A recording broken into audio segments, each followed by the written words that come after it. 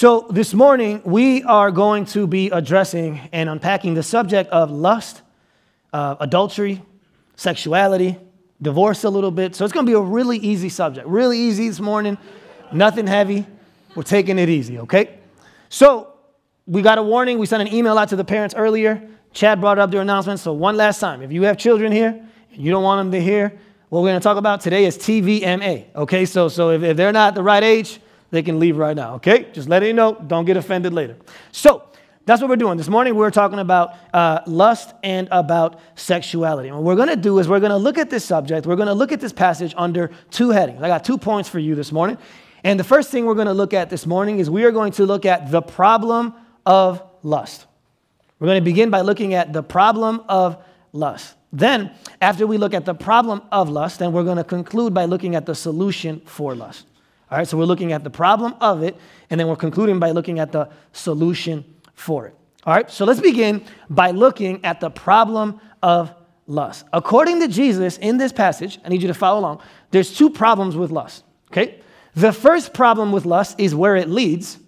The second problem with lust is where it comes from, okay? Those are the 2 problems. It is a 2-pronged problem, where it leads and where it comes from. So the first thing we're going to see is, where does lust lead? Well, Jesus tells us in the passage, he says, "You have heard that it was said, you shall not commit adultery. But I tell you that anyone who looks at a woman lustfully has already committed adultery with her in his heart. If your right eye causes you to stumble, gouge it out and throw it away. It is better for you to lose one part of your body than for your whole body to be thrown into hell. And if your right hand causes you to stumble, cut it off and throw it away. It is better for you to lose one part of your body than for your whole body to go into hell." So, according to Jesus, the first reason why lust is a problem is because of where lust leads you, where lust takes you. He says there's 3 places that lust takes you if it goes unchecked in your life. 2 of them are short term, 1 of them is long term. He says if lust goes unchecked in your life, it leads to physical adultery, it leads to physical divorce, and it leads eventually, if you don't deal with it, to hell. Okay? Very user-friendly, very family-friendly message today, okay? We're going to just very seeker-friendly, right? So sexual sin, according to Jesus, lust that goes unchecked, leads us to 3 places.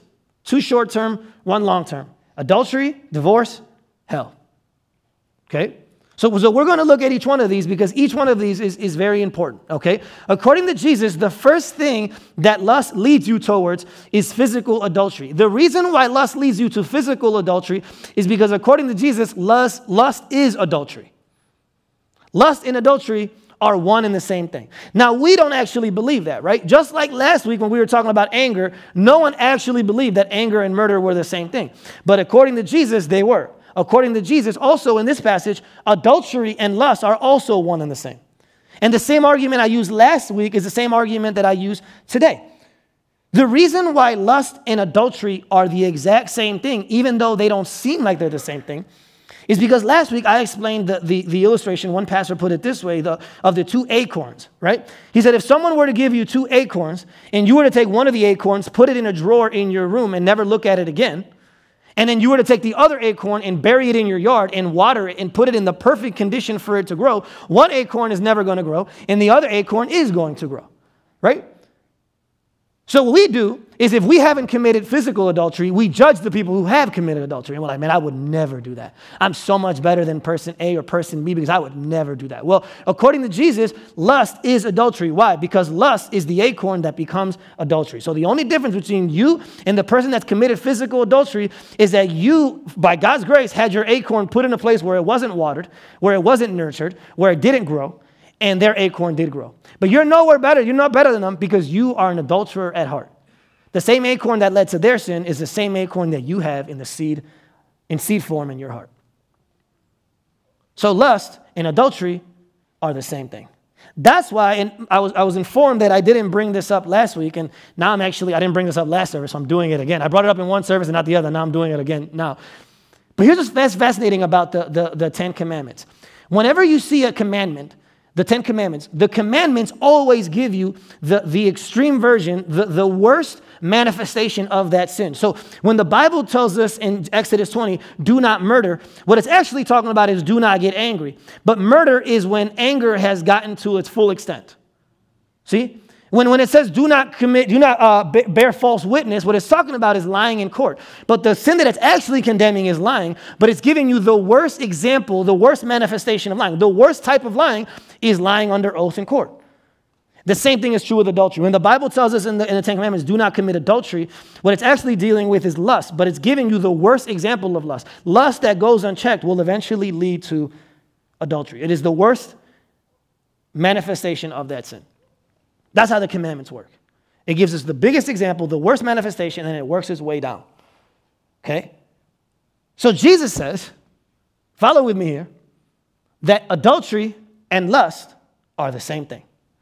And the only difference between someone who's just struggling with lust in their heart and someone who's actually committed physical adultery is that they're both going down the same road. The other person just went further down that road. But we're both on the same road. Amen. So you're no better than them. Okay? So go ahead and take that log out of your eye because you're no better than they are. We are all adulterers.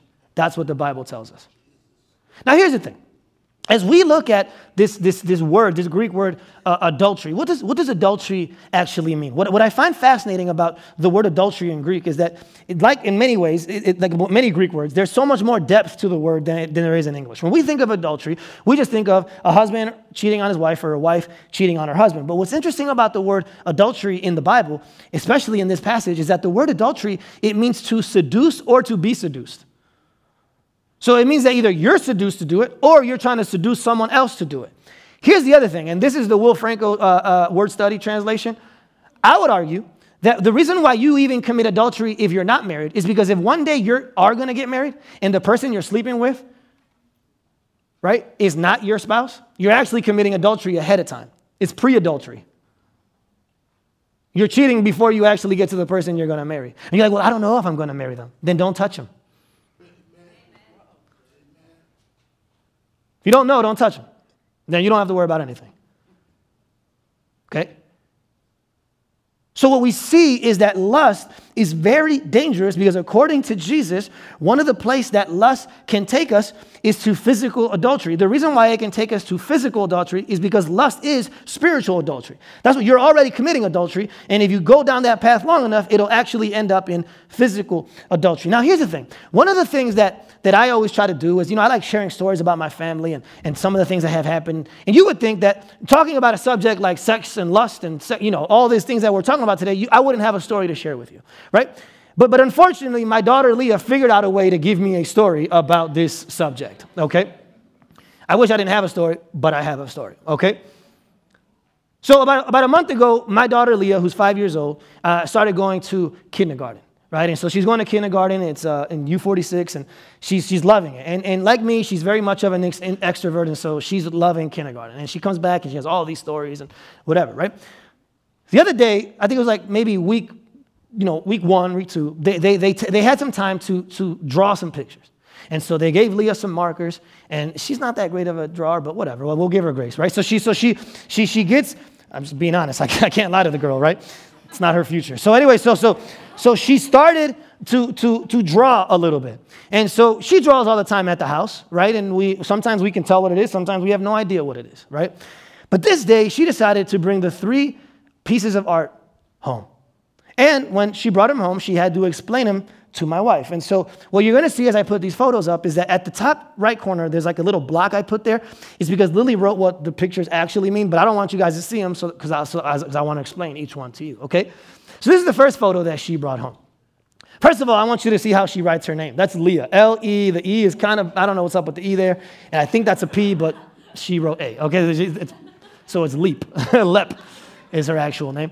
So she draws this, and Lily looks at it. There's a sun shining. Everyone's smiling. And she's like, honey, what is this? What's this first photo of, right? Is it a family? Are they on a picnic? She's like, no, Mom. Those are zombies trying to eat people.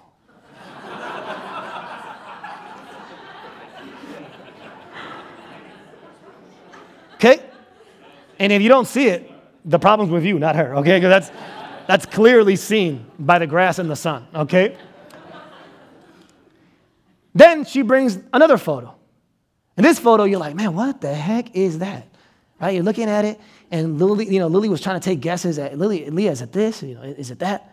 And she's like, Mom, no. it's a lion at the zoo. Okay, so that's a lion at the zoo.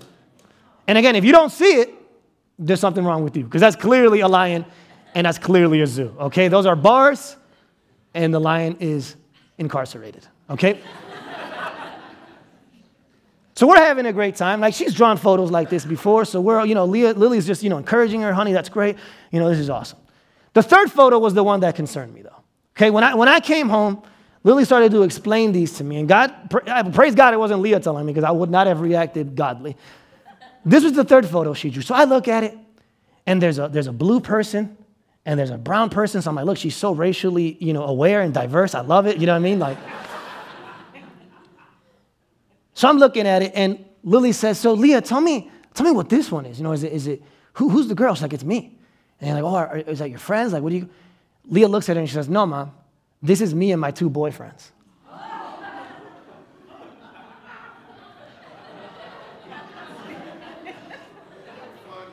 So I come home, I find out that this is her and her 2 boyfriends.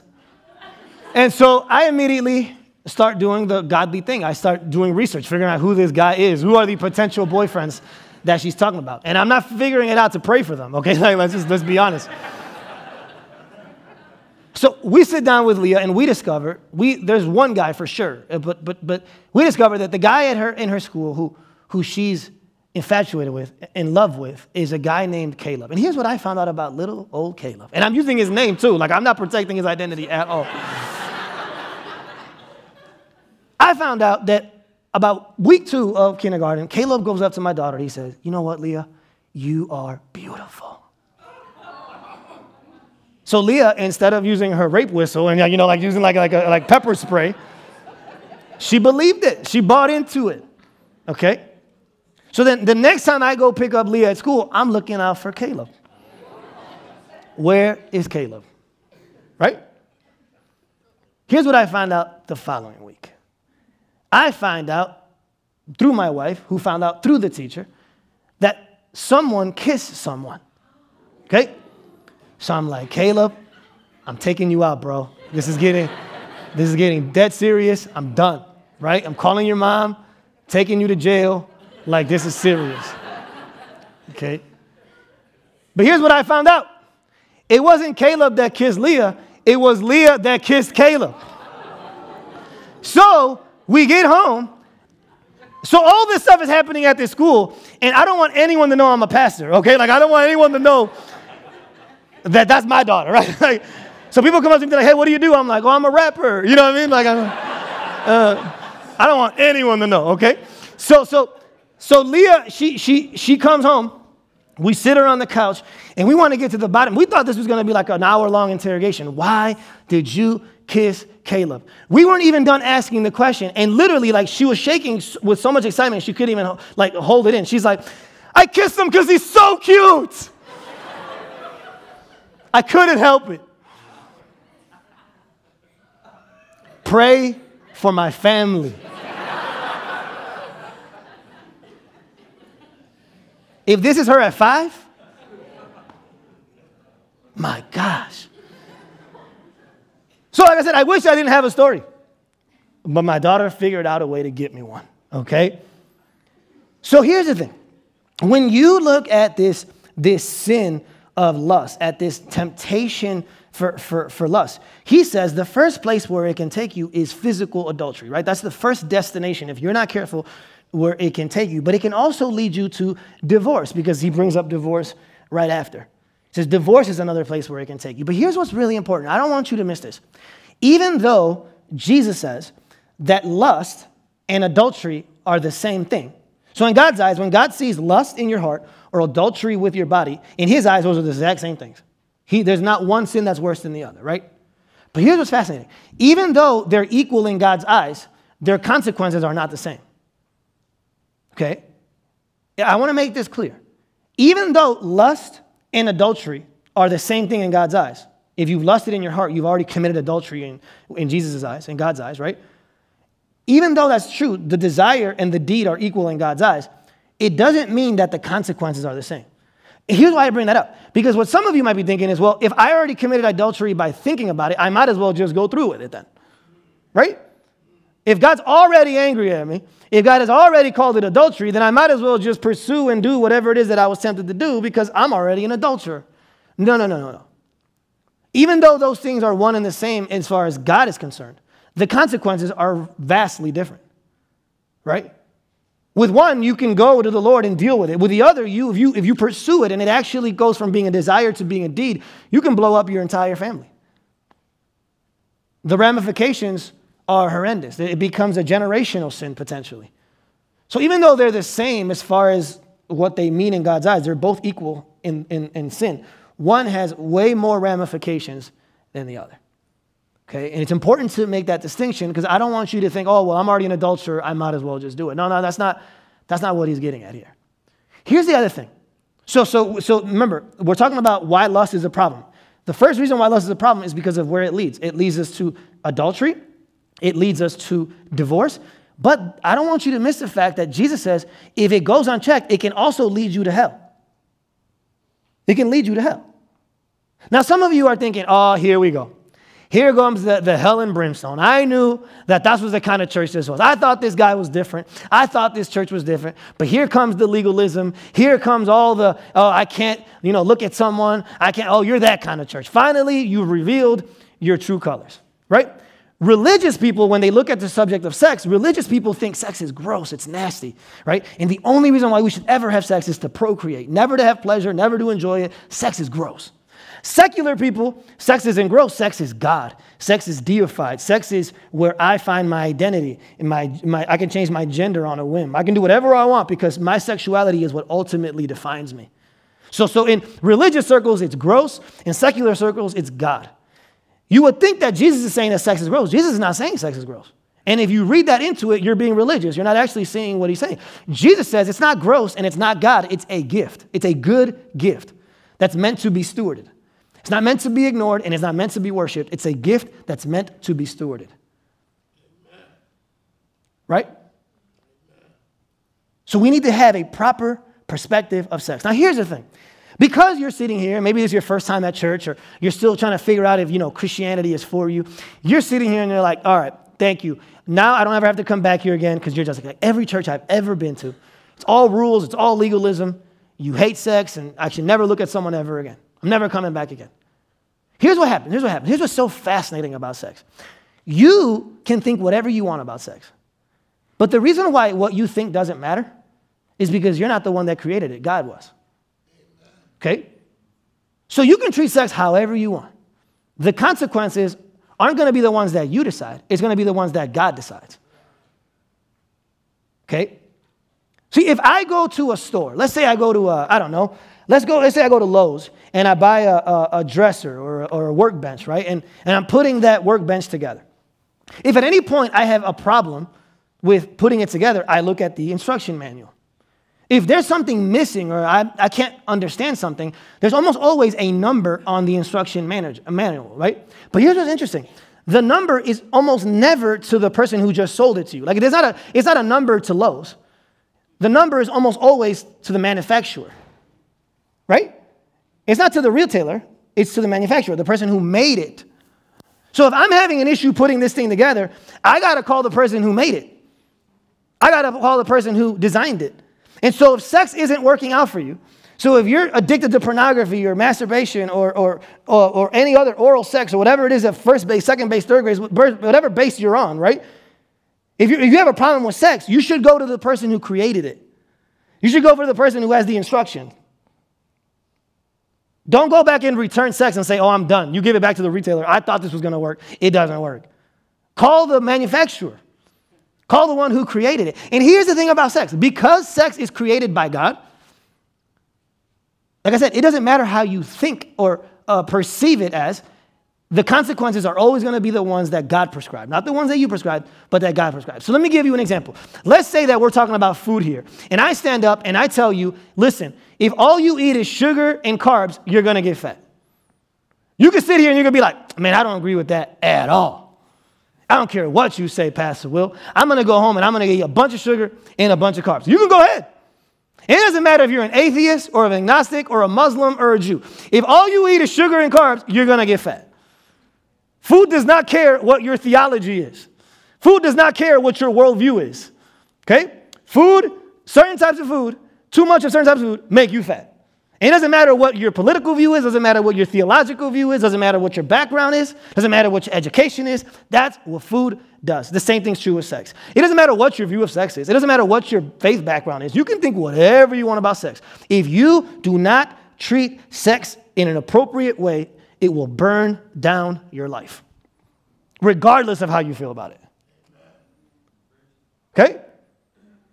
That's how this works. Because you didn't create it, God created it. So just like someone who's gained a bunch of weight from eating the wrong types of foods, like, I don't know what's going on. Well, I can tell you what's going on. Someone who's struggling with sexual sin and it's burned down their life, it's not a mystery. You're trying to do something without the manufacturer's purpose in mind. You didn't create it, so you don't get a choice to decide what to do with it.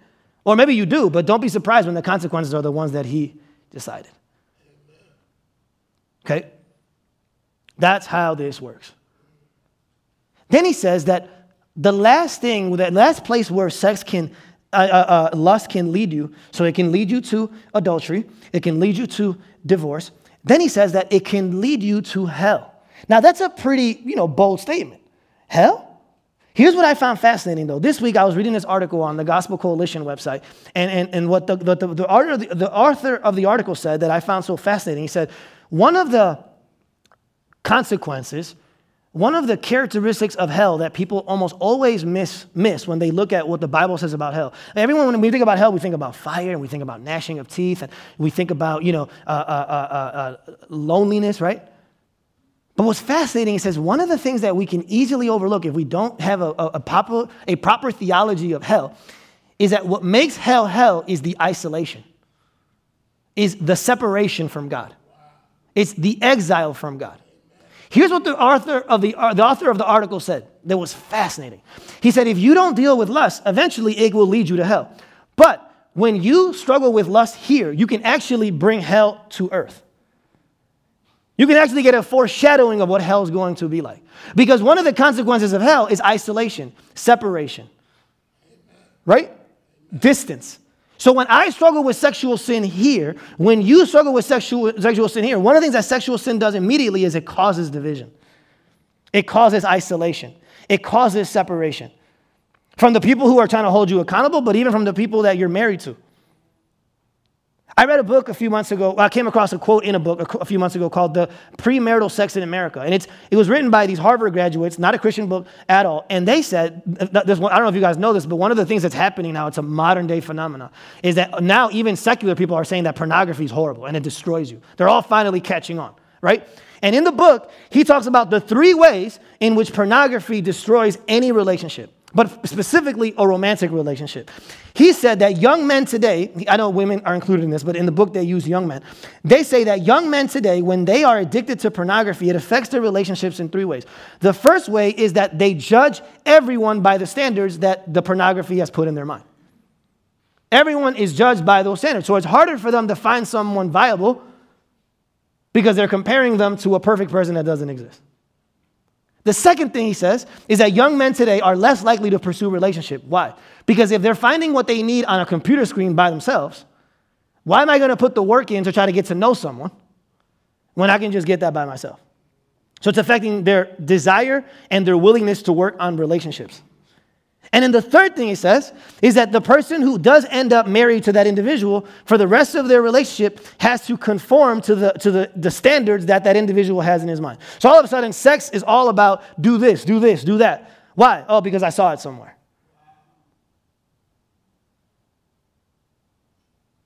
It destroys relationships. It causes isolation. That's why a lot of men or a lot of women who are struggling with pornography aren't that intimate with their spouse. Because if I'm already finding what I need, we're not going to be as intimate as we can be because I'm already finding that without you.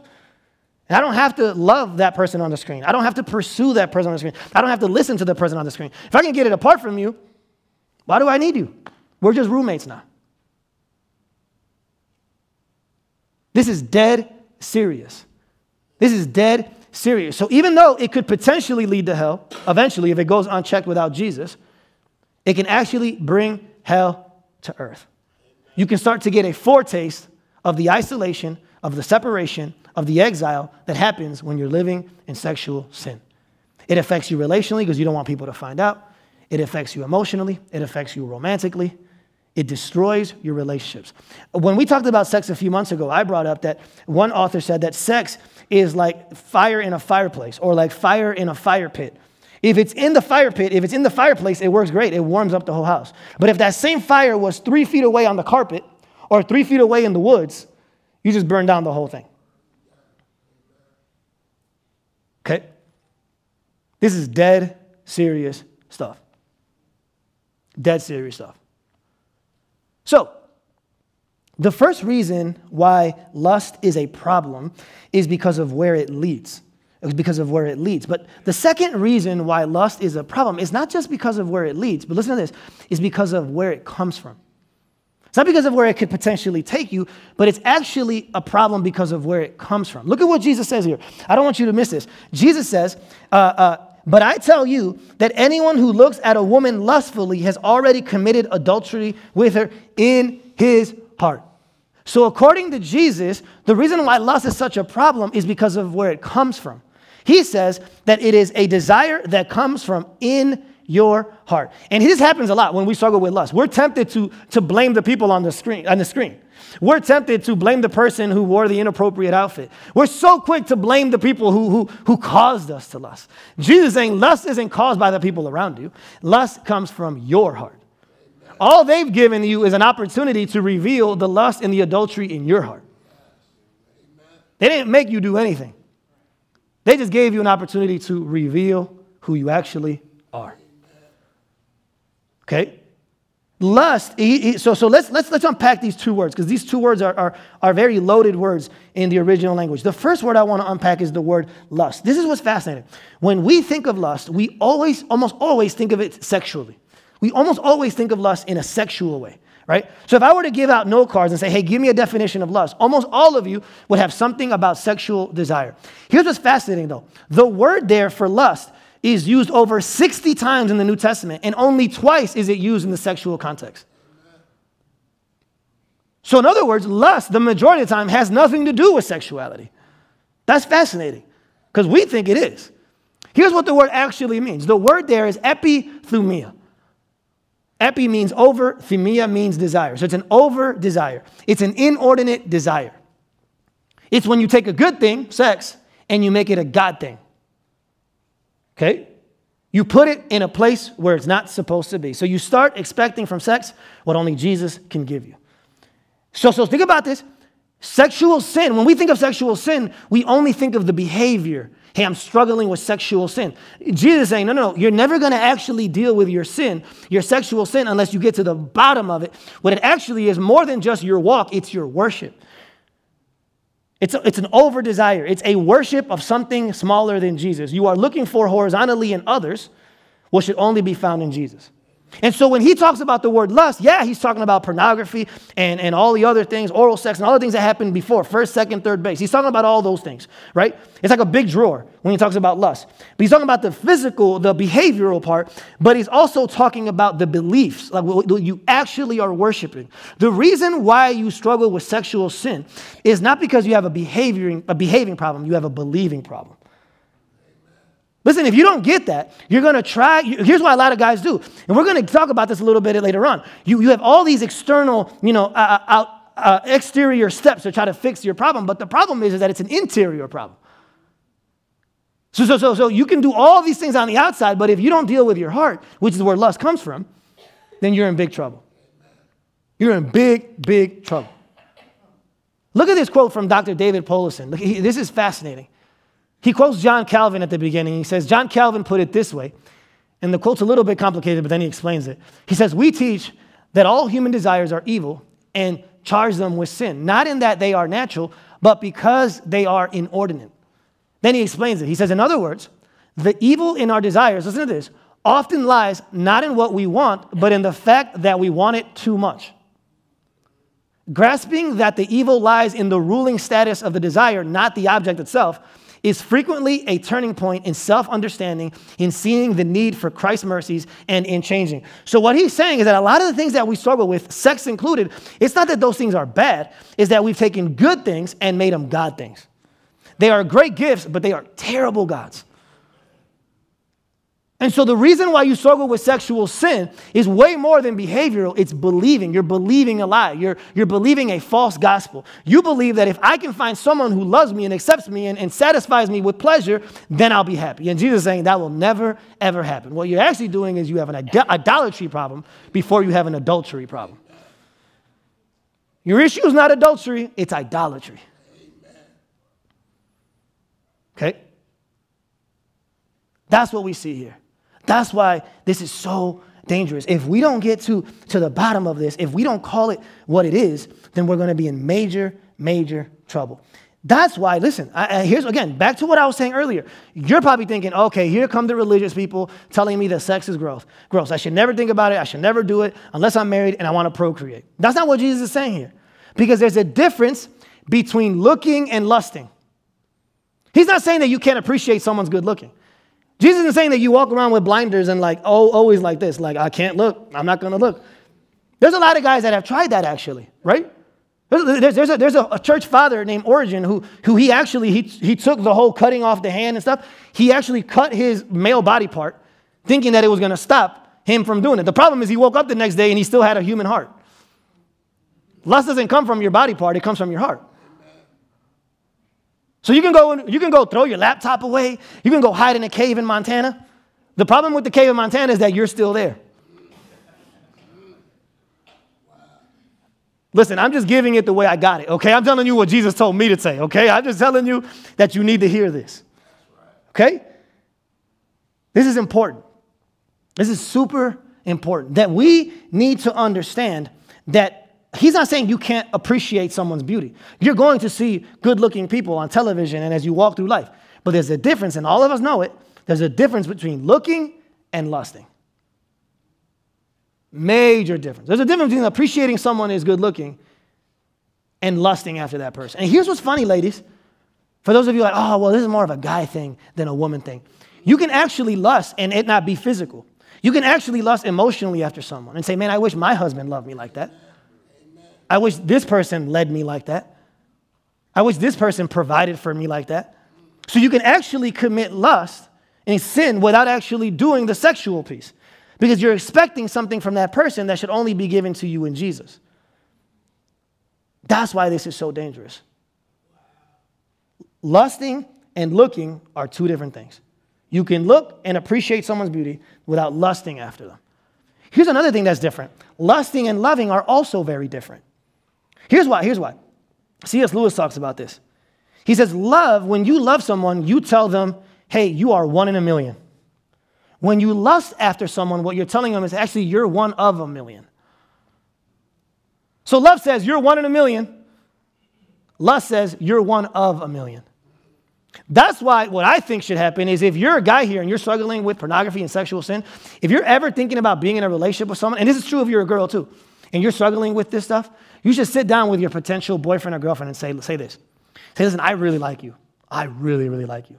Just know that because of my sexual sin and my sexual addiction, I'm always going to be comparing you with women who are unrealistic. Just so you know, our sex life is really going to struggle because I don't really need you for sex because I'm getting it from someone else. And also, just so you know, because of this, our relationship is eventually probably going to burn down. Now, would you date me? Check yes or no on the box. And you're like, I don't think I should share that information. Well, when you potentially marry someone, do you share your debt information? Do you tell them your education? Do you tell them your family? Do you tell them the things that have been done to you and you've done? Yeah. So I think you should bring this up. Actually, one of the people that most holds me accountable is my wife. Like I tell my wife how I'm doing sexually. You know why? Because if I actually ever sin, that's the person who I'm going to devastate more. More than anyone here, that's the person who I'm most going to hurt. So I always tell her, I'd rather have 5 minutes of awkwardness and you know how I'm doing than 40 years of divorce. Okay?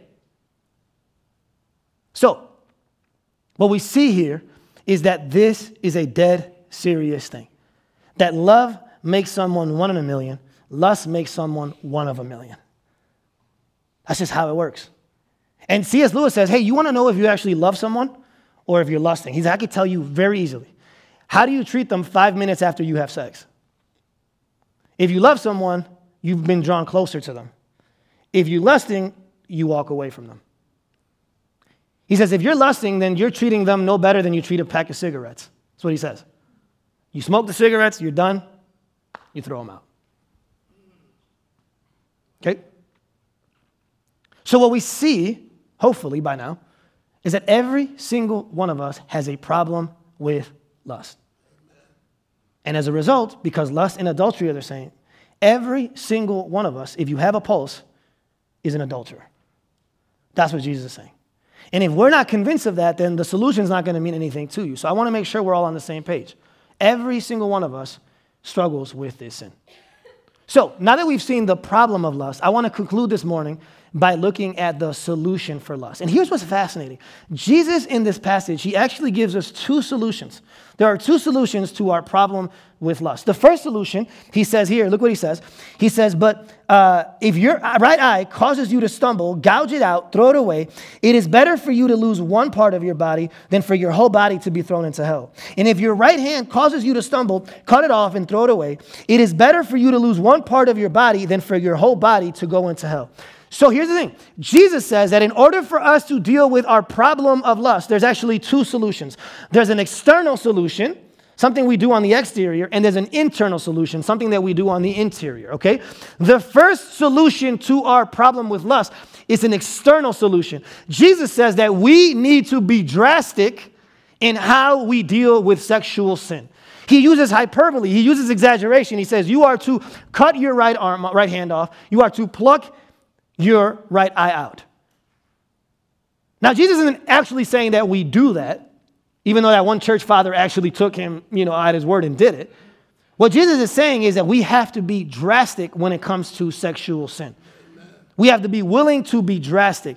And here's what's interesting. He's not talking about mutilation. He's talking about mortification. Mutilation is when you cut yourself physically, as you cut a body part off. Mortification is where you kill sin. You are ruthless in the killing of your sin. John Owen, who's a Puritan who died a long time ago, has a book called The Mortification of Sin. And the whole book is about if you're not killing sin, sin is killing you. Okay? Someone's killing somebody. And we have to be mortifying our sin. We have to be dramatic and over the top and drastic when it comes to our sexual sin. Because it is dead serious. It is dead serious. That's what he's saying to us. That's how we got to get. We got to get to the point where we're like, well, this is not something I just tiptoe around. This is a dead serious thing. Now the question is, why does he bring up eyes and hands? Why does he bring up in particular the right eye and the right hand? Well, there's two reasons commentators say. The first reason is because your right eye and your right hand in those days were seen as symbols of power. They were seen as the most powerful thing about you. It was your greatest asset, if you will. And so Jesus is saying, you have to be willing to cut off the best thing about you. Your relationships, your network, your platform, your opportunities, your career, whatever it is. If that thing is leading you towards sin, you should cut that thing off immediately. No matter how strong it looks like. Because no matter how strong it is, it's actually a very weak thing if it's tempting you to commit sexual sin. Okay? Here's the other reason, though, why he brings up the right hand and the right eye. Because those are the body parts that are used when you sin sexually. I look with my eyes. That's how I receive. And then when you look at sins like masturbation, the hand. That's actually what the commentators say. So we get all grossed out when we talk about sexual stuff. That's actually what the commentators say. He's being that literal. Cut off the body parts, figuratively, that are keeping you from Jesus and are keeping you in sin. Amen. We have to be drastic. And a lot of us aren't drastic enough. That's right.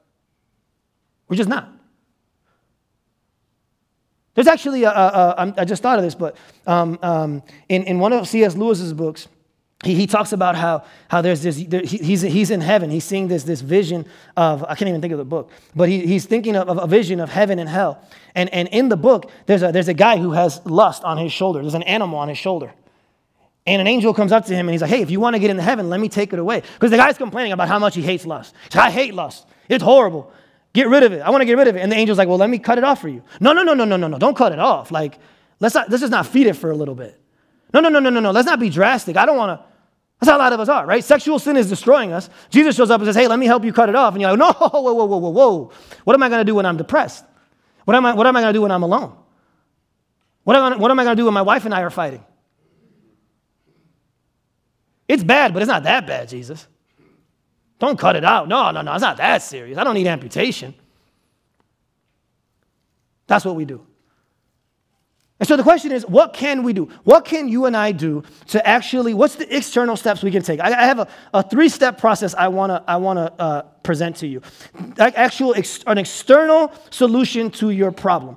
It starts with 3 A's. It's 3 A's. The first thing we have to do is we have to admit that we have a problem. For some of you, that was all you needed to do today. You just needed to admit that you had a sexual lust problem. And that it's way more dangerous than what you thought. So the first thing, and here's the thing, you admit it to yourself, you admit it to God, and you admit it to the people who you've hurt. Admit. Okay? Then the second thing is action. There's an actual action. Because here's what usually happens. I preached on sex, like I said, a few months ago. And I remember thinking, man, this week I was like, should I bring it up again? Because I just brought it up. Should I bring it up again? I'm like, you know what? Yeah, I'm going to bring it up because probably no one did anything about the first sermon. So I'm going to go ahead and say it again. Because usually what happens is you feel really bad during the message. You're like, oh, man, I can't wait for this thing to end. I feel horrible. And then it's over and you go back to living exactly how you're living. And so once you admit it, if all you do is admit it, then that's only the first step. It's not really, it's only confession if you do that. But it becomes repentance when you actually start doing something about it. Okay? And the last A, so it's admit, then it's take action. And the last thing is accountability. Accountability. Here's the thing. The whole Sermon on the Mount, if you look at how Jesus starts, he's talking to his disciples. In other words, he's not talking to just one individual. He's talking to a group of people. Jesus is saying, look, you don't have to do this alone. I'm talking to all of you. So one of the ways that you can do it is by walking in the light. It says, when I walk in the light as he is in the light, not only do I have fellowship with God, I have fellowship with other people. Accountability. Find someone who's going to hold you accountable. Find someone who's going to ask you the questions. So admit it, take action, and find accountability. I'm not an application person. You guys know that. But this is dead serious stuff. And I've seen way too many marriages, way too many single people, way too many children destroyed by this sin. Okay?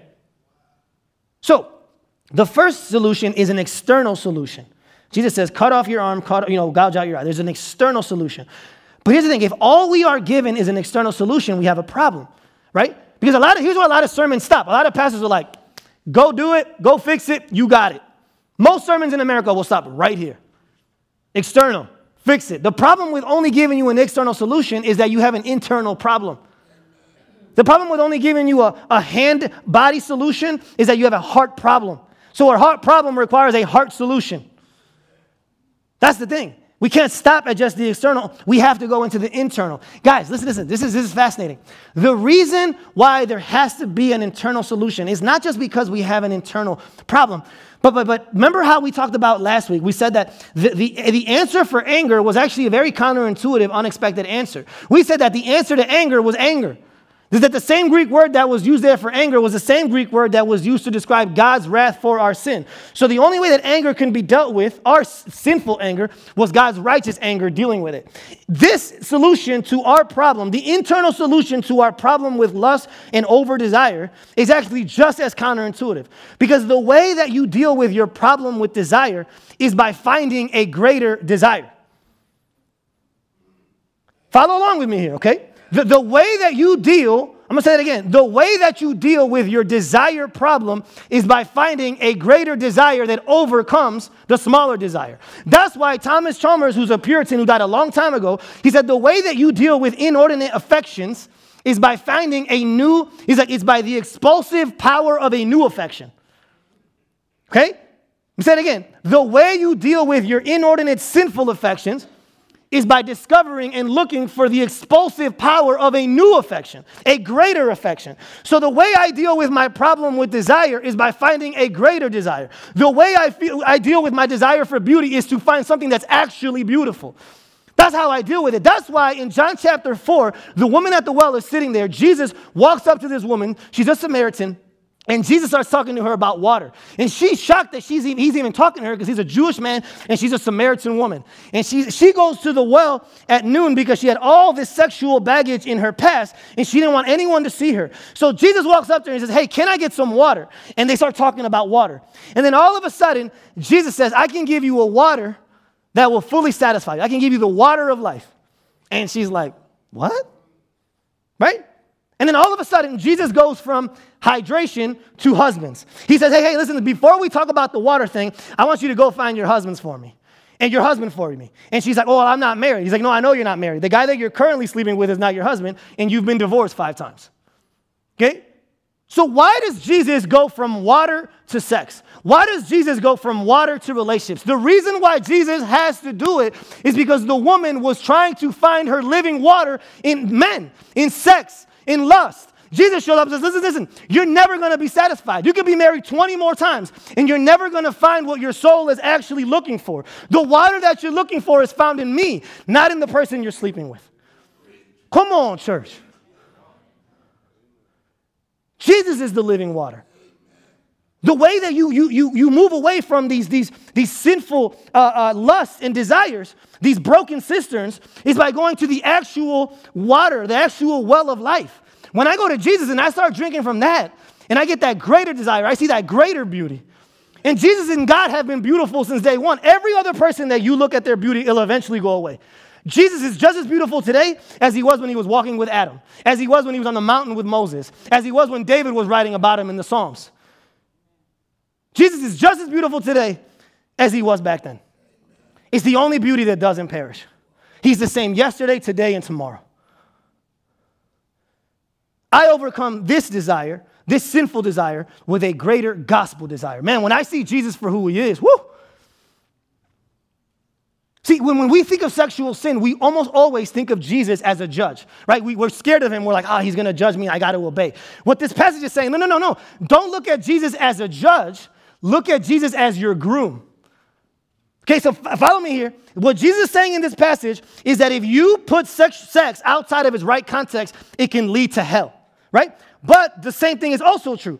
If you put sex in its proper context, it can lead to heaven. Right? Since Jesus is our bridegroom, Ephesians chapter 5 says that any marriage, any romantic relationship ultimately points to the relationship with him. And so if sex is powerful enough to lead me to hell, then it's actually powerful enough to lead me to heaven if I do it correctly. Jesus is not your judge as much as he is your bridegroom. When I see Jesus as my bridegroom, it changes everything. You see, in the passage, Jesus gets really drastic here. He says, cut your eye out, gouge your eye out, cut your arm off. And it gets really drastic and really morbid. Then we find out that he's not actually telling us to be that drastic and cut our actual bodies. But what's interesting is that even though on the one hand he's exaggerating, on the other hand, he wasn't exaggerating because one day someone was going to have to be mutilated for our sexual sin. Someone was going to have to be beaten. Someone was going to have to be spit on. And so even though it's an exaggeration for us to do it, it wasn't an exaggeration for him to do it. He knew that one day he was going to have to do that for you and for me. Listen, at the cross, the only pure one died for the impure ones. At the cross, the only moral one died for the immoral ones. At the cross, the faithful bridegroom died for the unfaithful bride. At the cross, Jesus experienced isolation from the Father so that by faith in him, we might experience intimacy with the Father. That's what he did for you and for me. To the degree that I see Jesus' desire for me at the cross, to that same degree I will desire him. Listen. The gaze of God is what exposes your sin. But praise be to God that it's the grace of God that covers it. That's what we see. And you know what's even crazier? What I love about Jesus is that Jesus is not just in the business of forgiving and cleansing and loving the people with sexual sin. But what's beautiful about the New Testament is when you look at the New Testament, he not only forgives those people, he not only cleanses those people, but then he uses those people. Because when you look at his genealogy, there's 2 women. That women were never in genealogies. And the 2 women that he chooses are Tamar and Rahab. One who was raped and the other one who was a prostitute. So one who was an aggressor and one who was a victim. He brings two women up that not only did he restore them, but now they're a part of his genealogy. Then you look at the story of Mary Magdalene, who also was a prostitute. Jesus takes her out of prostitution and makes him one of his most faithful disciples. Then the woman at the well, not only does he forgive the woman at the well, but then that same woman goes back to her town, tells everybody about Jesus, and the whole town comes to know Jesus because of the woman. So Jesus not only forgives you, Jesus not only cleanses you, Jesus not only loves you, but then he uses you for his glory. That's crazy. Come on. That's what he does for you and for me. That's what he does. Listen, here's the thing. Even though the problem is way worse than we could have ever expected, and even though the standard is way higher than we would have ever have thought, praise be to God that the solution is way more glorious than we could ever have hoped. Can I get an amen?